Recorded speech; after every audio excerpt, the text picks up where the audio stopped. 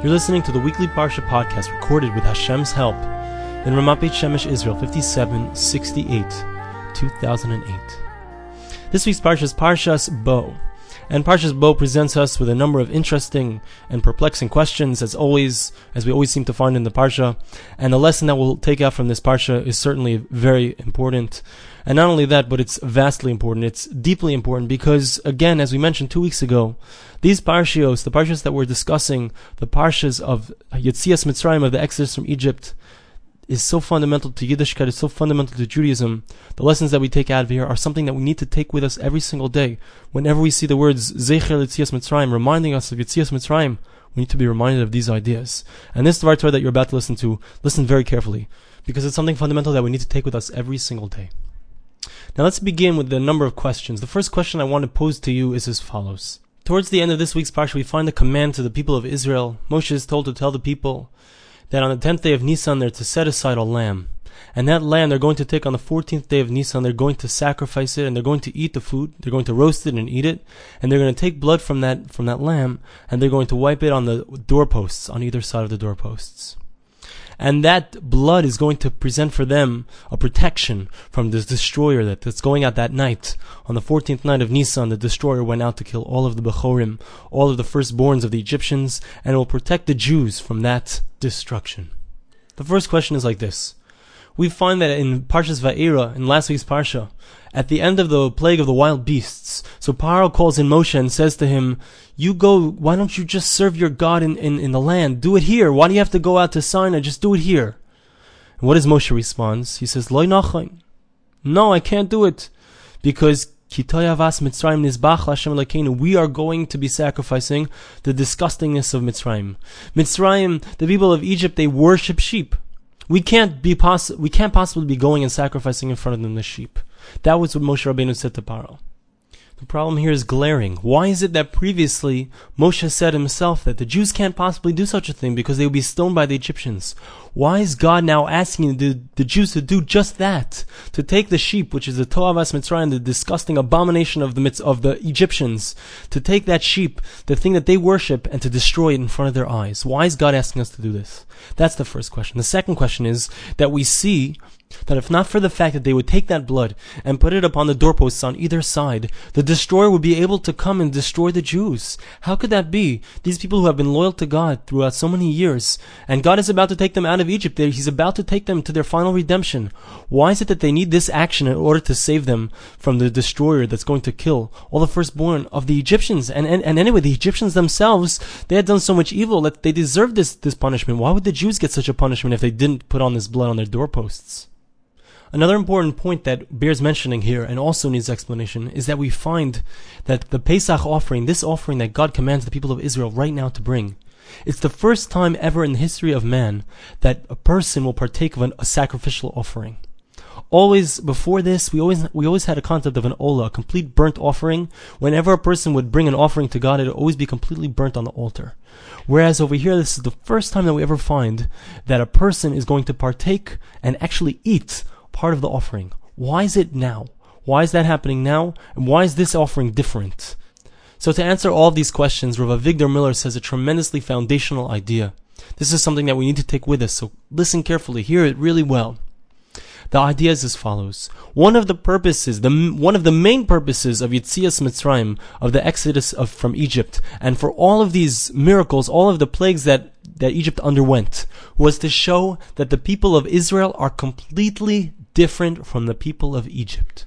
The people of Egypt are one nation, and the Jewish nation is a totally separate nation with special intervention by God.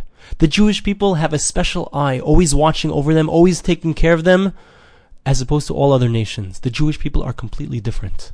It's an idea that's echoed over and over again in the Torah, and specifically here by Makas Bachoris, by the plague of the firstborn. The Torah says in chapter 11, verse 7, Lema'an teidun asher yafle Hashem be Mitzrayim uvein Yisrael. The purpose of this makkah, of this plague, was in order that the world know, that everyone know, and really that the Jews themselves know, that Hashem makes a difference between Egypt and between Israel. The people of Israel are unique and different, and there's no other nation like them, and no one else has the same divine providence as them, and no one has the same quality of soul as them. This separation, this difference was demonstrated time after time in the previous plagues, where God showed that He was only putting the plagues upon the people of Egypt and not on the people of Israel. Wherever you were in Goshen, you would have light. If you were in Egypt, you would have darkness. Wherever the Jews were, there was always goodness. There was never any difficulties. There were never any plagues. Wherever the Egyptians were, that's where the plagues were. God showed clearly, undisputedly, that the Jews were a special people and there was special divine providence upon them, and the plagues were specifically for the Egyptians. Now, not only was this distinction between the people of Israel and all the other nations something that was innate to their nature, but it was something that God needed that the people of Israel recognize for themselves and make a distinction for themselves, that they realize that they are different. Because only once the Jewish people realize that they're different and realize that God is divinely and intimately involved in their lives, only then could God indeed be intimately involved in their lives and save them from any evil. And that's why God said to the people of Israel, you must go now and take a sheep. That sheep, which is the God of the people of Egypt, you have to take it and sacrifice it. You have to give up that God of Egypt. Because there were many people in Egypt who were Jews, who unfortunately had followed after the ways of the Egyptians. And they had been affected by the culture around them, that Egyptian culture. They had to show, every single Jew had to show, that they were no longer attached to that culture. In fact, Chazal tell us, and this is frightening, it's scary, but it's true. And we have to take it in mind because it's something that's important for us to know, because it's something that will happen also before Mashiach comes, before the Messiah comes. And that is that during the plague of darkness, 4/5 of Klal Yisrael, 4/5 of the people of Israel passed away. They were not ready to leave Egypt. They were not ready to give up their comforts, their Egyptian culture. They were too attached to the culture that they were involved in. And because of that, they had to die. They could not make it out of Egypt. And that's why there was an idea of saving that had to happen. Klal Yisrael was afraid during Makas Bechorah, says Rav Avigdor Miller. They were scared. Pasuk says that Hashem saved them. What was the saving? Because there was a danger looming over their heads of absolute destruction that would befall them if they attached themselves to the Egyptian culture, to the culture around them. However, as soon as they attached themselves to God and they showed their fidelity, their faithfulness to God, that's when they could be saved. And that's why Hashem specifically commanded them to take the sheep, that abomination of Egypt, and to sacrifice it, to show their readiness, their willingness to be stoned for God, to give up their lives for God. Once they showed that, then Hashem would protect them from the destroyer. Now let's go back to one of the questions that we asked previously, that we haven't yet answered, and I think we'll be able to build on what we've said now, and be able to find an answer for this question as well. The question that we asked was, why is it that the Paschal Lamb was different than all previous sacrifices? All previous sacrifices, there was an idea that there's a Korban Olah. It's a complete sacrifice that's completely given over to God. It's completely consumed on the Mizbech itself, on the altar. As opposed to this Paschal sacrifice, what happened? It was roasted and then it was eaten by the people of Israel. Why is it that all of a sudden there's a brand new thing in the world? It's called a Korban that the people eat. What happened? What changed? What was different? So Rav Avigdor Miller explains that at this moment in time, there was a new reality that was coming into existence. And that was the reality of the Jewish people. As we said, the Jewish people are a brand new nation, a separate nation, a nation unto God, a special nation, a unique nation. There's a special Hashgacha Pratis, a special divine providence that's true, that applies only to them. But not only that, but the people of Israel are kadosh, they're holy, and they're special and different. One of the ways that we see, says Rav Avigdor Miller, that the people of Israel, and not just the people of Israel, but every single individual and every individual body in the people of Israel was different. How do we see that? There's a concept that the Jewish people now have the new laws. It's called dietary laws. There are special things that they can and cannot eat. And it's not true for non-Jews. It's not true for any other nation. It's only special laws for the people of Israel. Because the Jewish bodies are different. The Jewish bodies are holier. The Jewish bodies are more special. And because of that, they have to only ingest certain things, because since they're on a higher spiritual level, and even their bodies are raised because of this higher spiritual level, they can only eat special things and only special foods. Says Rav Avigdor Miller that that's also the reason why at this point the Jewish people were allowed to eat from a korban, from a sacrifice to God. Because their bodies, because they became holy now, they became unique and holy to God, that's why now they could eat this korban, this sacrifice could be consumed within their bodies, and it's like being consumed upon an altar. Because since they became holy and special to God, now their bodies could act as an altar. And that's why at this point, there's a chiyuv, there's a requirement, an obligation for each and every individual to eat from the Korban Pesach. And that's specifically why the Torah says that a non-Jew is not permitted to eat from the Korban Pesach.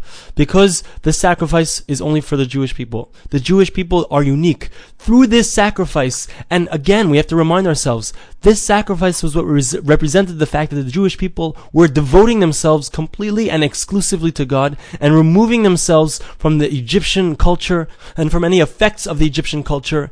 They were totally removing themselves. They were showing, we reject Egyptian culture, we reject the outside culture, we devote ourselves and give ourselves completely to God. We're ready to make whatever sacrifice is necessary.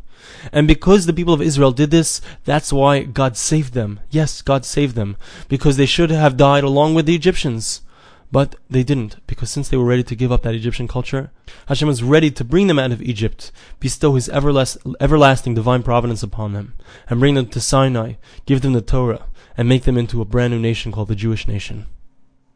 Now it's important for us to understand that Hashem specifically went and took the people of Israel and put them into this culture of Egypt because He wanted to take away the dross. He wanted to take away the leftovers of the Jewish people, the people who couldn't survive in this situation. He wanted to separate them out. And He wanted to only take the best of Klal Yisrael, the best of the people of Israel. And whoever would survive and stay faithful to God, that's who God wanted, because that's who God knew would be able to be the forefathers of a nation that would be able to endure forever. Now, let's think about this, how it applies to ourselves, and I think it's pretty obvious. But you look at the gullus that we're in today, this exile that we're in today, it doesn't seem on the surface so bad, especially in America. We can do whatever we want, we can live the lifestyle that we want to live. However, because the culture that we live in is so beautiful and so inviting and so wonderful and so warm, it's so easy for that American culture, the backwards American culture, to seep into our lives, to seep into our homes. All it takes is a television. You have a television in your home. That television is allowing all of the non-Jewish culture, all of the non-Jewish values into your home and teaching your children exactly how to behave. And it's not going to be in accordance with the Torah. And it's not going to bring us closer to God. We have to always ask ourselves, every single thing that we do, is this going to connect me to God? Is this something that's going to bring me closer to Hashem? And if the answer is no, we have to reject it. And just like the people of Israel, when they were in Mitzrayim, when they were in Egypt, they had to reject the Egyptian culture and they had to destroy the abomination of the Egyptians, that idolatry. We also have to stand up and we have to reject the things that take us down and pull us away from Hashem. We have to take our televisions and we have to throw them out the window. We have to take the YouTubes and we have to turn it off.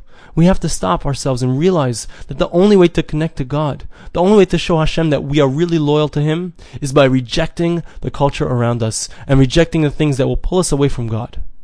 And in a certain sense right now, these days, all the rabbis right now are saying that we're in the times that are very, very, very close to Mashiach. They're very close to the Messiah.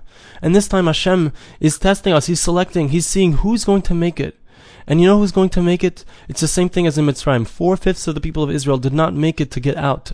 They didn't leave Mitzrayim. They did not leave Egypt. And it was because they were too connected to the culture that was around them. They couldn't extricate themselves from it. They couldn't look and see, and they couldn't say, God is what I really want. I really want to connect to God. We have to look at ourselves and say to ourselves, am I disconnecting from the culture around me? Am I too connected to the culture around me? Is my she'ifa, is my desire 100%, 100%, is it all for Hashem? Is that what I really want in life? Or do I really want wealth? Do I really want a nice house? Do I really want sofas? Do I really want nice clothing, nice foods, everything physical? If that's what my focus in life is, if that's my main thing in life, Hashem is going to say, well, if that's what you want, you can stay here. But if my main focus in life, and my main desire in life, and my main she'ifa, my main desire, my hopes, my aspirations, it's all just to come close to Hashem. If that's my desire, Hashem is going to say, come my son, it's time to come home. It's time to come back to Eretz Yisrael. It's time to come back to Israel. But when we hear the shofar blowing, we're going to think, oh, why did it have to come today? I'm making a chasana tonight. Why did it have to come today? I have a business meeting today. I have a business meeting tomorrow. I'm about to make my million. Is that what we're going to think? If that's what we're going to think, heaven forbid, I don't want to say what's going to happen. Our thought has to be, and we have to prepare ourselves, our thought has to be that as soon as we hear that shofar, as soon as we hear Mashiach is finally here, we're going to say, we're going to jump for joy, we're going to be, wow, I can't wait, finally, a real connection to God, finally, a real connection to Hashem. That's what we have to look forward to. That's the message of this week's Parsha. That's something that we have to think about every single time that we see the words Yetzias Mitzrayim. We have to remind ourselves, it was a Yetzia. It was a leaving, an exodus from Mitzrayim. The exodus was, it's important. These words are so important. The exodus was, we left Mitzrayim. We left that culture. We left the Egyptian culture. We left the outside culture. And we walked into the waiting arms of Hashem. And Hashem said, come my children, I'm going to show you how you should really live. I'm going to show you how to connect to me. I'm going to show you what real life is about. And it's not about a car. And it's not about television. And it's not about nice houses and nice sofas and nice foods and nice clothings. It's about real joy, real happiness, real connection to me. That's what Hashem says. And that's what we have the opportunity to do every single day. We live in this culture. We have the ability to reject the culture and really attach ourselves, learn the Torah, really come close to Hashem, really find out what it's all about, really find out what Hashem really wants from us, really connect to spirituality. And that way I want to bless you and bless me and all of Klal Yisrael, all of the people of Israel, that we should only come close to Hashem. And Hashem should bring His Shekhinah into our lives and into the lives of the entire world. And we should see Mashiach from Herab Yameinu very soon, and speedily in our days. Good Shabbos.